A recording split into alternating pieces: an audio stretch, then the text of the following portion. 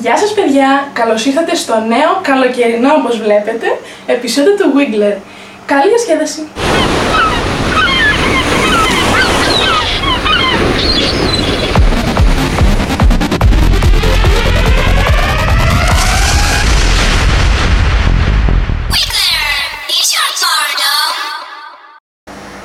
Και τώρα θα δείτε το ταξίδι των παιδιών στην Νίο στο Greek Blogger Camp 2007.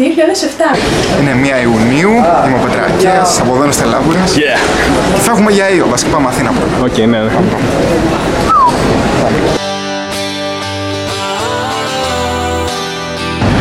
Είναι 2 Ιουνίου, 7 η ώρα. Έτσι, να λέμε την ώρα. Να, για πες. Περιμένουμε να βγούμε στο High Speed 5 για να πάμε ή είμαστε εδώ με γνωρίστε τα πρόσωπα.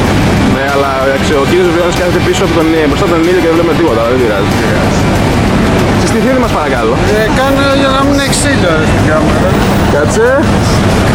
Α, κάπως έτσι φαίνεσαι. Πάρε και το...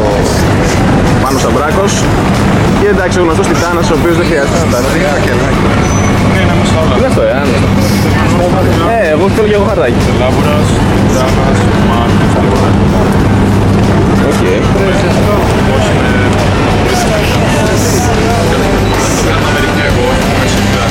Feel fine.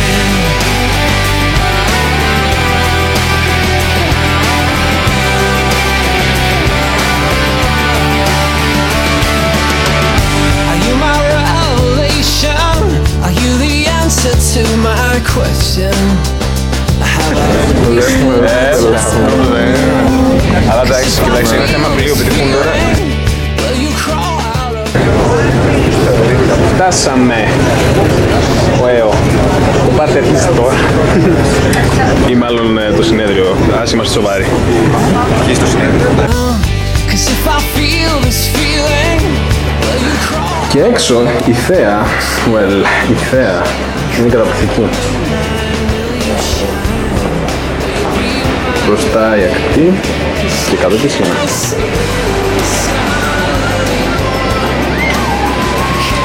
Τώρα θα πάμε στο συνεδριακό χώρο, θα τα πούμε από εκεί.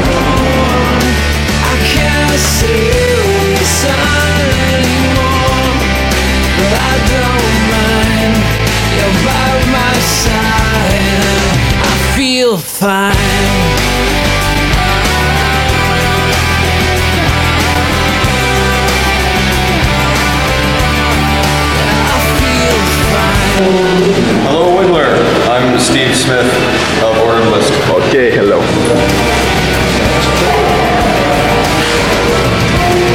Hello Wiggler, I'm Matt Mullenweg, aka Photomat, founder of WordPress. Hey, shall is your heart still made of stone? Hey, babe, I call you, take me home. Hey, babe, I'm calling, hear me calling, 'cause I can't see the sun anymore. Can't feel the drugs anymore. I can't see the sun anymore.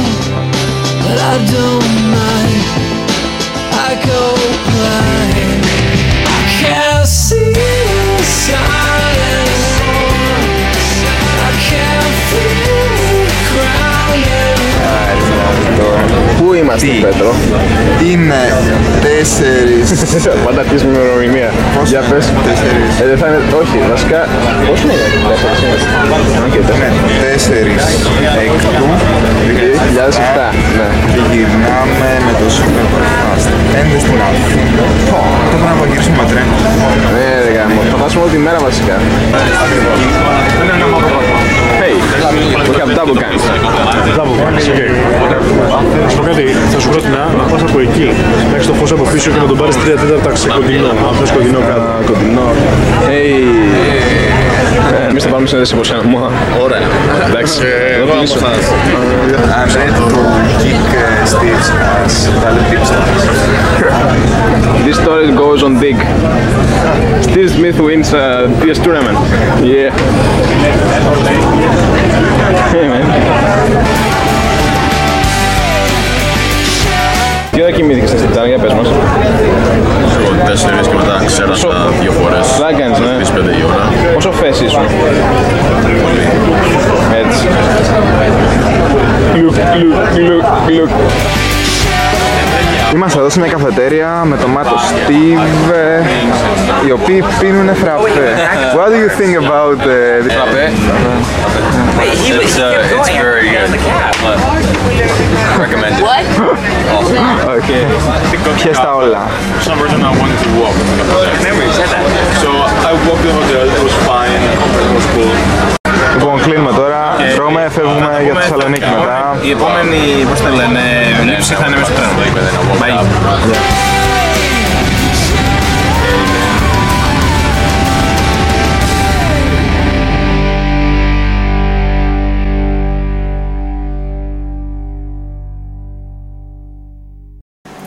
Ακολουθεί ένα συγκριτικό ποντικιόν για gamers.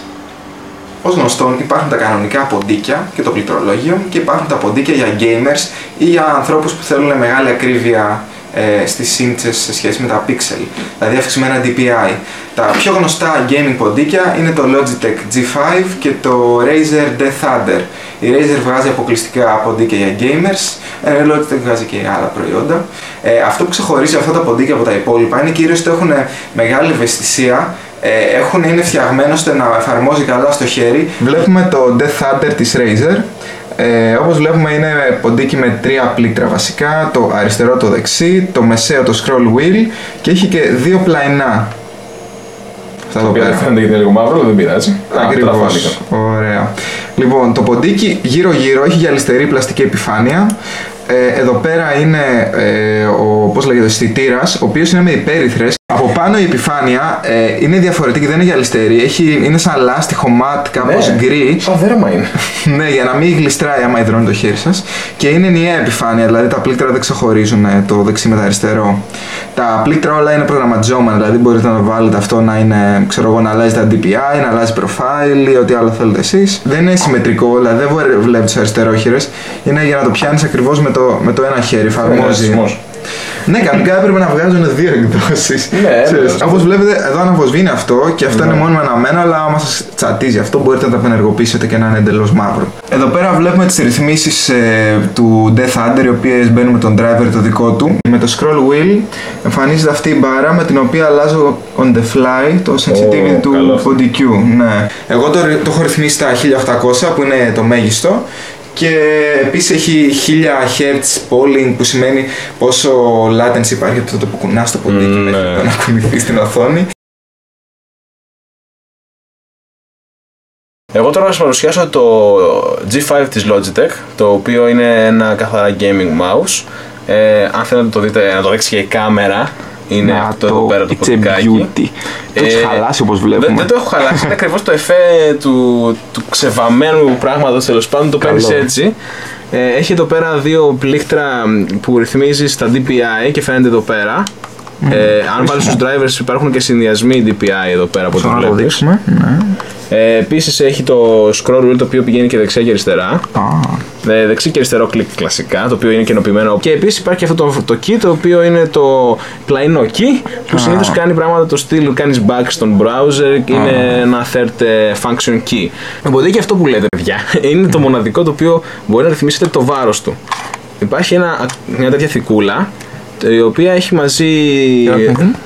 Μπορείς να βάλεις πόσα γραμμάρια θες να είναι το ποντίκι, προσθέτεις και αφαιρείς. Έρχεται μαζί με ακόμη ένα κουτάκι, το οποίο μπορώ να το δείξω τώρα. Έρχεται μαζί με αυτό το κουτάκι, το οποίο μέσα περιέχει διάφορα βαράκια, είναι 1,7 ή 4,5 γραμμάρια, και κάνετε ανάλογο το συνδυασμό με το πόσο θέλετε να είναι το βάρος του ποντικιού, και στη συνέχεια το τοποθετείτε μέσα. Έτσι. Και το ποντίκι τέλος πάντων έχει ένα βάρος, και ας πούμε αυτό είναι καλύτερο στα παιχνίδια τα οποία θέλετε να έχετε sniper rifle, ας πούμε, να είναι βαρύ το ποντίκι και να μην κουνιέται πολύ. Και έχει πολύ ωραίο κορδόνι, είναι σαν σκηνάκι. Είναι σαν σκηνή, αλλά μέσα είναι καλώδιο. Οι drivers δίνουν πολλές δυνατότητες στο ποντίκι, όπως να ρυθμίζετε τα ανάλογα DPI που θέλετε. Εδώ είναι τι θα κάνει το κάθε button, αρκετά απλό θέμα. Το sensitivity του mouse, πόσο speed θα έχει ο pointer, αυτό ακόμη και από τα Windows μπορείτε να το χρησιμοποιήσετε, αλλά το καλύτερο μέρος είναι εδώ. Είναι για τα game settings του παιχνιδιού, φυσικά πρέπει να τα έχετε enable, και αν πάτε στο advanced game settings, βγαίνει αυτό το ωραίο splash φουτουριστικό θα το έλεγα, μπράβο, που ανάλογα με τον άξονα μπορεί να ρυθμίσετε τα DPI που θα έχει τέλος πάντων το ποντίκι, και ανάλογα με το παιχνίδι που θέλετε μπορείτε να έχετε διαφορετικές ρυθμίσεις, και επίσης μπορείτε να έχετε ρυθμίσεις ανάλογα με παιχνίδι που έχει OpenGL, API ή Direct Input. Και είναι καλό ότι μπορείς να αυξομειώνεις τα DPI κατευθείαν. Ναι, είναι on the fly DPI changer. Και τώρα πάμε να δούμε πώς γίνεται ένα τραγούδι στον υπολογιστή. Όπως η συνήθεια που τραγουδάω εγώ. Ψωνάρα! Είμαι λοιπόν εδώ πέρα μαζί με τον Πέτρακέα, ο οποίος θα μας δείξει κάποια βασικά πράγματα όσον αφορά το πώς κάνουμε μουσική με τον υπολογιστή και συγκεκριμένα ποιο ήταν το τραγούδι Συνήθεια. Η Συνήθεια με τη Βάλια, ακριβώς, στα φωνητικά. Και τώρα θα δούμε κάποια έτσι γενικά βήματα που γίνονται σε όλα τα τραγούδια. Δηλαδή, σε πρώτη φάση πρέπει να βρεις μια βασική χρειά, ένα όργανο που να μένει. Ναι. Στην περίπτωσή μας χρησιμοποίησαμε το πριόνι. Όχι το σχιζοφρενή δολοφόνο, το πριόνι. Είναι κυματομορφή πριονοτή. Ναι. Και παίζει απλά στις χορδίες, τις οποίες τις έπαιξα με το χέρι όμως για να μην είναι πως είναι computerized, που είναι ακριβώς όλα. Ναι. Ξέρεις, να είναι λίγο πιο. Για να είναι πιο human-based κατάσταση. Μπράβο, humanized έτσι. Θα παίξει τώρα. Που είναι το βασικό. Στην περίπτωση μας. Βασικές χορδίες δηλαδή. Ναι, βασικά είναι μια χρειά που συνηθίζει σε πολλά τρανς τραγούδια αυτή νομίζω. Τώρα, συγκεκριμένα εδώ πώς το πετύχαμε. Βασικά χρησιμοποίησαμε ένα plugin εδώ, το οποίο όμως ο αρχικός του ήχος, άμα απενεργοποιηθούν όλα τα εφέ, είναι λίγο κάπως έτσι απλός. Είναι αυτό εδώ το πραγματάκι. Τώρα, ναι, άμα βάλεις flanger, flange και chorus, παίρνει έτσι μια άλλη χρειά όλος ο ήχος, δηλαδή είναι πιο έτσι. Αυτό. Είναι πιο καλό. Και εντάξει, με λίγο reverb delay και κάποια άλλα εφέ, καταλήγουμε σε αυτό. Αυτό ακούγεται πολύ προ. Αυτός είναι λοιπόν ο βασικός ήχος. Και τώρα πάνω σε αυτό, συνήθως γράφει τα drums, το μπάσο. Ναι. Στην περίπτωση μας, εντάξει, τα drums είναι ένα beat τραγούδι, δεν ήθελε κάτι ιδιαίτερο. Αυτό βαράει πολύ, είναι η μπότα. Ναι. Έτσι ήταν εκτός για τα κλαμπs το καλοκαίρι. Ναι, τώρα που αναφέρεις για τα drums, πολύ σημαντικό στα drums, είναι να μπει ο κομπρέσορας, ο οποίος δυναμώνει τον ήχο, έτσι, τον κάνει πιο γεμάτο. Δηλαδή, π.χ. αυτό χωρίς τον κομπρέσορα είναι κάπως πιο. Είναι αυτό. Αλλά όταν μπει. Ναι, μου φαίνεται καταλαβαίνω διαφορά. Πέρα από το βασικό όργανο, συνήθως δεύτερο βήμα να βάλεις κάποιο εναλλακτικό, έτσι να παίζει από πίσω, πιο άρπισμα. Στην περίπτωσή μας. Δεύτερη μελωδία δηλαδή. Ναι, τέτοια φάση. Στην περίπτωση μας πάλι χρησιμοποίησαμε το ίδιο όργανο με πριν. Ναι. Απλά αντί να παίζει χορδίες, θα βάζω να παίζει. Είναι πιο έτσι ατμοσφαιρικό. Αυτό είναι το κουπλέ, ας το πούμε. Το οποίο. Αυτό που πάει να μπει, ας πούμε. Μπράβο, αλλά δεν θέλεις ακόμα να μπει γιατί είναι νωρίς ακόμα. Ακριβώς. Περιμένεις να μπει το χωσίδι, αλλά δεν μπαίνει. Μπράβο, αυτό το στυλ. Και επίσης το δεύτερο όργανο το οποίο έτσι βοηθάει στην περίπτωσή μας, βάλαμε έτσι κάτι σαν άρπισμα, είναι αυτό εδώ πέρα. Είναι βασικά δύο όργανα που παίζουν ταυτόχρονα. Το ένα είναι αυτό το οποίο είναι κλασικό σε trance ήχο. Αυτός σε συνδυασμό με αυτόν ο οποίος είναι λίγο έτσι Eurodance θα λέγει κανείς. Πάρα. Είναι πιο χαρούμενος. Αλλά άμα τους βάλεις αυτούς τους δύο μαζί βγάζουν ένα καλούτσικο. Ναι. Πολύ ωραίο. Και μετά μπαίνει η Βάλια ή η Βάλια στο τελευταίο στάδιο. Και να υποθέσω ότι δεν την έβαλε στη Βάλια ακριβώς όπως έχω γραφήθη και έχει φάει κάποιο. Βλέμμα στα φιλιά, στα λόγια. Αυτή είναι η αρχική φωνή. Πρώτο στάδιο είναι διορθώμενες παραφωνίες και τα φάλτσα. Ναι. Υπάρχουν πολλά προγράμματα που το κάνουν είτε αυτόματα είτε εσύ ρυθμίζεις το pitch κτλ. Δεύτερο βήμα είναι να φτιάξεις κάπως τη χρειά. Πώς γίνεται αυτό? Καταρχήν βάζουμε ένα equalizer στη φωνή. Σε αυτό το οποίο έχουμε κόψει τα χαμηλά. Και επίσης ένα καλό κόλπο είναι να δίνεις αυτό το πράγμα εδώ πέρα. Τελευταίες συχνότητες ψηλές. Ναι, αυτό δίνει έναν αέρα στη φωνή. Ειδικά στα τραγούδια, τα dance όπως αυτό. Να κάνει τη φωνή να ακούγεται αλλιώς. Πολύ σημαντικό είναι το reverb που είναι σχεδόν το α και το ω στη φωνή. Στην περίπτωσή μας την έχουμε στείλει σε ένα send channel και την κάνει πιο. Δεν είμαστε μαζί από και είναι κάπως πιο καλή. Και τα τελευταία βήματα τέλος πάντων για τη φωνή είναι σαν το reverb, ένας κομπρέσορας για να τη φέρει σταθερά τη φωνή, δηλαδή να μην ανεβαίνει, κατεβαίνει κτλ. Ναι. Και ένα delay πιστεύω. Και εντάξει, από εκεί πέρα μπορεί κάποιος να βάλει και άλλα πράγματα. Ναι, και έτσι ακούγεται δηλαδή πιο αέρινη, ας πούμε, πιο καλοκαιρινή. Αυτή τη νύχτα θα μουν στην αγκαλιά σου. Αυτή τη νύχτα θα μουν στην αγκαλιά σου. Στα αστέρια κοντά σου. Στα αστέρια κοντά σου. Και εντάξει, μετά το στάδιο της τελικής μίξης που έχουμε τη φωνή, έχουμε και τη μουσική, πρέπει να βρούμε μια σωστή αναλογία. Αυτό φαίνεται εύκολο αλγοριθμικά. Και από ό,τι μου έλεγες. Ναι, μου έλεγες δηλαδή το τελευταίο, το editing, το finalizing, mastering, όπως λέγεται, είναι το πιο σημαντικό, ας πούμε. Ναι, και εδώ παίζει πολύ εμπειρία ρόλο. Δεν είχαμε πήρε περισσότερη ώρα κτλ. Ναι, βγήκε τέλειο. Και ας ακούσουμε τώρα το τελικό αποτέλεσμα. Πώς κατέληξε.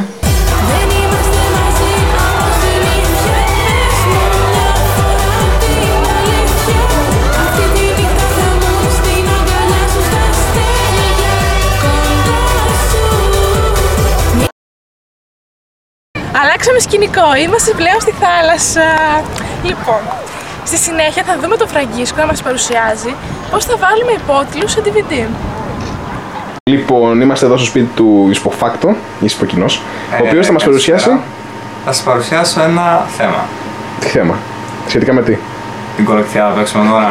Ναι, τι ακριβώς θα μας παρουσιάσει? Θα παρουσιάσουμε ένα θέμα που είναι το εξής. Okay. Περιμένω να μου κάνεις μια ερώτηση. Με τι έχει να κάνει με DVD, κάτι τέτοιο μου λέγες? Ναι. Ας υποθέσουμε, θετικά μιλώντας πάντα, ότι βρίσκεται ένα DVD από διάφορες πηγές αγνώσης προελεύσεως, ναι, που μέσα δεν έχει υπότιτλους ή έχει μόνο αγγλικούς και θέλετε να βάλετε ελληνικούς και γενικώς θέλετε να βάλετε υπότιτλους σε ένα DVD που δεν περιέχονται μέσα η γλώσσα αυτή. Ας πούμε βγάζεις τον γάμο σου στην Ισπανία που όλοι μιλάνε ισπανικά και θέλεις να βάλεις υπότιτλους μέσα, ναι. Όχι βασικά. Παίρνεις το γάμο σου στην Ισπανία σε DVD, το έχεις σε DVD μορφή και λες τώρα αφού έχω το DVD πόσο καλό θα προσθέσω υπότιτλους μέσα, ναι. Ενώ το έχω ήδη. Ακριβώς, ναι. Πώς ακριβώς ένα σχετικά εύκολο tutorial σε αντίθεση με τα συνηθισμένα που κυκλοφορούν που έχουν πάρα πολλά προγράμματα μέσα. Ναι. Αυτό είναι σχετικά πιο σύντομο. Ναι. Ίσως να μπακαλίζει λίγο, αλλά είναι πολύ αποτελεσματικό. Όχι, όταν λες μπακαλίζει δηλαδή. Έτσι μπακαλίζει. Αυτό όπως σου λέει. Τέλος πάντων, ας πάμε να το δούμε τότε. Αρχικά δημιουργούμε έναν κατάλογο στο σκληρό μας δίσκο με το όνομα για παράδειγμα DVD. Στη συνέχεια δημιουργούμε 3 υποκαταλόγους με προαιρετικά ονόματα Original DVD, Final DVD και Deluxe DVD. Στη συνέχεια ανοίγουμε το DVD Decryptor ή το DVD Shrink, ανάλογα ποιο πρόγραμμα θέλετε, με σκοπό να περάσουμε ακριβώς τα αρχεία όπως είναι στο κατάλογο σε Original DVD που δημιουργήσαμε. Βάζουμε Mod File, στο Destination διαλέγουμε το Original DVD και στη συνέχεια πατάμε εδώ πέρα. Αφού λοιπόν το περάσουμε εδώ πέρα, μετά στη συνέχεια βάζουμε Mod Info και σαν spam στα Tool Settings Info Mode και διαλέγουμε τις 6 επιλογές που φαίνονται εδώ πέρα. Πάμε στη συνέχεια στο Input, διαλέγουμε την επιλογή που έχει τη μεγαλύτερη διάρκεια που θα είναι η ταινία. Μετά στο Stream Per Second πηγαίνουμε κάθε μία τις επιλογές αυτές και διαλέγουμε αυτήν εδώ πέρα την επιλογή, η Max. Και στη συνέχεια διαλέγουμε εδώ πέρα σαν Destination τη Max DVD. Πατάμε το κουμπί και αρχίζει η διαδικασία. Αφού τελειώσει η διαδικασία, κοινάμε το πρόγραμμα DVD Lab. Σαν επιλογή διαλέγουμε αναλόγως εδώ πέρα τι region είναι το DVD μας, για παράδειγμα PAL, και στη συνέχεια διαλέγουμε την επιλογή Simple Movie. Πατάμε OK. Τώρα εγώ θα ανοίξω ένα recent project γιατί είναι έτοιμη η επιλογή, έτσι. Αφού στη συνέχεια ανοίξει το πρόγραμμα, στη συνέχεια κάνουμε δεξί κλικ εδώ κάτω και πατάμε Import. Από το Import εκεί πέρα διαλέγουμε τον υποκατάλογο τη Max DVD και διαλέγουμε ένα-ένα στην αρχή πρώτα το βίντεο και μετά το audio. Αυτά διαλέξουμε και τα εμφανίσει εδώ πέρα. Συνέχεια πατάμε δεξί κλικ στο καθένα και πατάμε Insert to Project. Εδώ πέρα βλέπετε τα έχουμε βάλει μέσα. Αφού το κάνουμε αυτό, στη συνέχεια πάμε στο Chapters, δεξί κλικ, ξανά Chapters επιλογή Import. Από το Import πάμε στο Max DVD και διαλέγουμε το αρχείο Chapter Information. Αφού το ανοίξει αυτό θα μας βγάλει την επιλογή, πατάμε Proceed. Στη συνέχεια θα βγάλει πάλι ένα παράθυρο λόγο, θα πατήσουμε OK. Τώρα εδώ έχει γίνει, δεν χρειάζεται να το κάνουμε. Στη συνέχεια αφού πάμε στην επιλογή Subtitles, πηγαίνουμε στην επιλογή Import και διαλέγουμε τον υπότιτλο που θέλουμε να προσθέσουμε. Αφού προσθέσουμε τον υπότιτλο, μετά μπορούμε να διαλέγουμε τη γλώσσα που είναι ο υπότιτλος, αγγλικά ή ελληνικά, ή φυσικά έχει και ελληνικά υποστηρίζει. Επιλογές καλύτερα τώρα για γραμματοσυρά και μέγεθος, καλύτερα να βάλετε αυτές εδώ πέρα που έχω βάλει και εγώ, νομίζω ότι διαβάζονται καλύτερα. Αν τώρα ανάλογα με τι είναι ο υπότιτλός σας. Καλό είναι να επιλέξετε αν είναι NTSC το from DF source ή αλλιώς βάλετε real time αν είναι PAL. Αν τώρα δεν είστε σίγουροι ότι ο υπότιτλός σας είναι συγχρονισμένος, μπορείτε να ανοίξετε το DVD που είναι χωρίς τον υπότιτλο από το VLC και να προσθέσετε μέσα να παίξετε τον υπότιτλο εξωτερικά. Το VLC έχει αυτή τη δυνατότητα. Αν βλέπετε ότι δεν είναι συγχρονισμένος, μπορείτε να το ανοίξετε με το subtitle του workshop και να κατεβάσετε δευτερόλεπτο για να συγχρονιστεί. Αφού πατήσετε όλες αυτές τις επιλογές, μετά πατάμε Generate Subtitles Stream. Εδώ πέρα τώρα γίνεται η διαδικασία. Αφού γίνει και αυτό, φτάνουμε σιγά σιγά στο τέλος. Πηγαίνουμε Project, Compile DVD. Αφού διαλέξουμε το σαν κατάλογο του Final DVD που έχουμε δημιουργήσει, σαν temporary folder για να γίνουν διαδικασίες, μπορείτε να βάλετε set για παράδειγμα, όποιο άλλο θέλετε. Με συνέχεια πατάμε Start. Αφού λοιπόν τελειώσει, κάνουμε τώρα το εξής. Πηγαίνουμε σε Final DVD, παίρνουμε τα αρχεία VTS 01, 0, 0, 01, ανάλογα ταινία που έχετε, θα κάνουμε αντιγραφή και συνέχεια πηγαίνουμε στο κατάλογο Original DVD που είναι το DVD που πήραμε το DVD Decryptor, τα αρχεία και κάνουμε επικόλληση. Θα μας βγάλει αντικατάσταση τα αρχεία αυτά. Αφού το κάνουμε και αυτό, στη συνέχεια ανοίγουμε το πρόγραμμα Info Update. Σαν options πρέπει να βάλετε ακριβώς αυτά που είναι εδώ πέρα. Συνέχεια, στην πρώτη επιλογή βάζετε στο Original DVD το αρχείο Info όπως είναι εδώ πέρα, μετά όρθιο το βάζετε στο Final και Backup είναι σε περίπτωση που γίνει κάτι για να έχει backup. Αφού τα πατήσετε αυτά, συνέχεια να πάμε στην επιλογή Update Info. Θα βγάλει δύο πλαίσια διαλόγου. Πατήστε ναι και η διαδικασία έχει ολοκληρωθεί. Τώρα το DVD σας δεν βρίσκεται στο Original DVD, έτσι, όχι στο Final. Αφού τώρα έχει γραφτεί, μπορείτε μετά στη συνέχεια να το γράψετε παράδειγμα σε ένα κανονικό DVD και να το ανοίξετε με το Power DVD. Εδώ πέρα βλέπετε το DVD τώρα αφού έχουν προσθεθεί υπότιτλοι. Για του λόγου το αληθές, παράμεινε subtitle English. Κλείνουμε με την παρουσίαση μιας αγαπημένης σειράς του Φραγκίσκου, το Scrubs. I can't do this all on my own. No, I know I'm no Superman. I'm no Superman. Σε αυτό το επεισόδιο του Vidcast σας παρουσιάσω την αγαπημένη μου κομική σειρά. Ο λόγος για το Scrubs. Το Scrubs έχει σαν πρωταγωνιστές κάποιους νεαρούς γιατρούς που μόλις άρχισαν να δουλεύουν σε νοσοκομείο και μιλάει για τα πρώτα χρόνια εξάσκησης του επαγγέλματός τους. Ο πρωταγωνιστής είναι ένας που λέγεται JD και παρά με το φίλο του που είναι αυτός χειρούργος, έχει παρουσιάσει διάφορες περιπέτειες κομικές αλλά και δραματικές. Είναι περισσότερο dramedy σε ορισμένες περιπτώσεις, όχι comedy, που υπάρχουν στο νοσοκομείο. Παράλληλα έχουν τον γιατρό μέντορα που τους λέει συνέχεια, έχει κάτι ατάκες που κρατάνε μερικά λεπτά και τους λέει άγρια συνέχεια. Ο διευθυντής του νοσοκομείου που τους λέει και αυτό σε όλους, ακόμα και σε αυτόν. Είναι και δημιουργούνται πολλές αστείες καταστάσεις. Δείτε τώρα την παρακάτω κομική σκηνή για να καταλάβετε. All right, everybody, gather around here, circle it up, will you? Bring it in nice and tight. Look, I know I'm pretty quick to point out other people's mistakes, but I have a son now, and I also realize that it's important to recognize when someone does something right. Mr. Blake, down in bed 3, came in here with what seemed like a basic heart block, but someone took the time to find out that recently he'd been camping and correctly diagnosed him with Lyme carditis. Now, I'm sure some of you are going to think this is a silly exercise, but I'd like that someone to step forward and stick your hand up in the air so that the group can recognize your great good work. This is no time to be modest. Come now.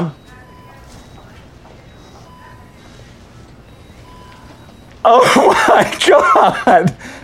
It was me! I did it. I'm a genius. I'm a huge brain in a ripped up body. I am Jesus H. Cox, MD. Still, I probably couldn't have done it by myself, so I'd like to go ahead and recognize some of the other players who were involved. There was the intern who originally misdiagnosed the patient. It's me, Daddy. Put your hand down, Lonnie. And then there was the resident who confirmed that misdiagnosis. In my defense, I was up late watching a Designing Women marathon. And last but not least, there was the surgeon who wanted to crack open Mr. Blake's chest like a walnut and put in a pacemaker that he didn't even need. Now, he's too modest to introduce himself to the group, so I'll do the honors. He is so black, subbald, and he can't eat cupcakes because he's got diabetes. Ladies and gentlemen, Questark. Can you just get out of here so we can get back to work? Not until people start chanting my name so that I can exit the room with my hands held high above my head in a victorious gesture. Because you see, this diagnosing machine, this fabulous thing, well, it runs on props, so I'm going to need to hear it. Come now. Me. Oh, so me. Και εδώ τελειώνει το ένατο επεισόδιο του Wiggler. Καλές διακοπές, καλό καλοκαίρι και να περνάτε τέλεια. Φιλιά πολλά. Πάμε για μια βουτιά.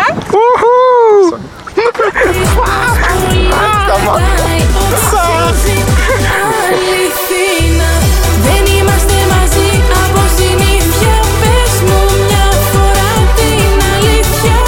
Αυτή τη νύχτα θα μου στην αγκαλιά σου στα αστέρια.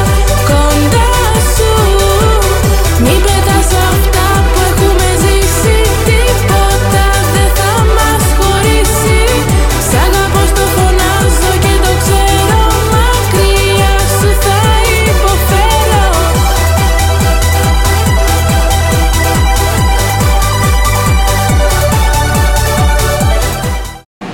Αυτό δεν πάω από αυτό που θέλει, γιατί Λέγε.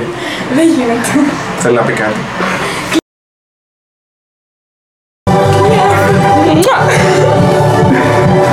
Πιο κάτω.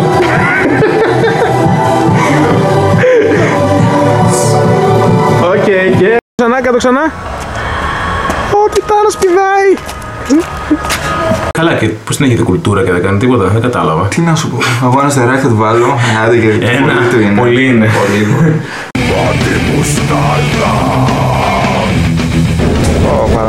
Παραλίγο.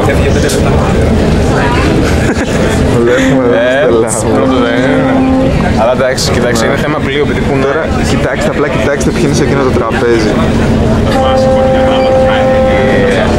τι κάνω. Scraps. Να, scraps. Σου βάζω.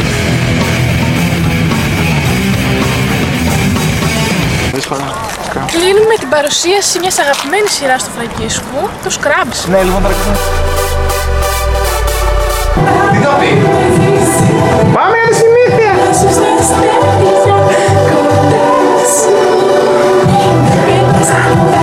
Με μερικά φίλτρα έτσι low cut και high cut μ***κες και... Εντάξει, θα πει τίποτα εδώ πέρα. Ναι, φτάνουμε σε κάτι που μοιάζει.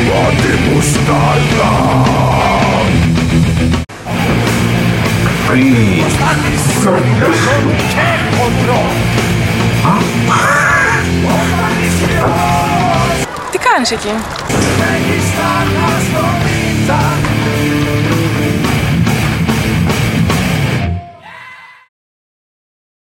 Παιδιά, για να κόβεις τον ήχο.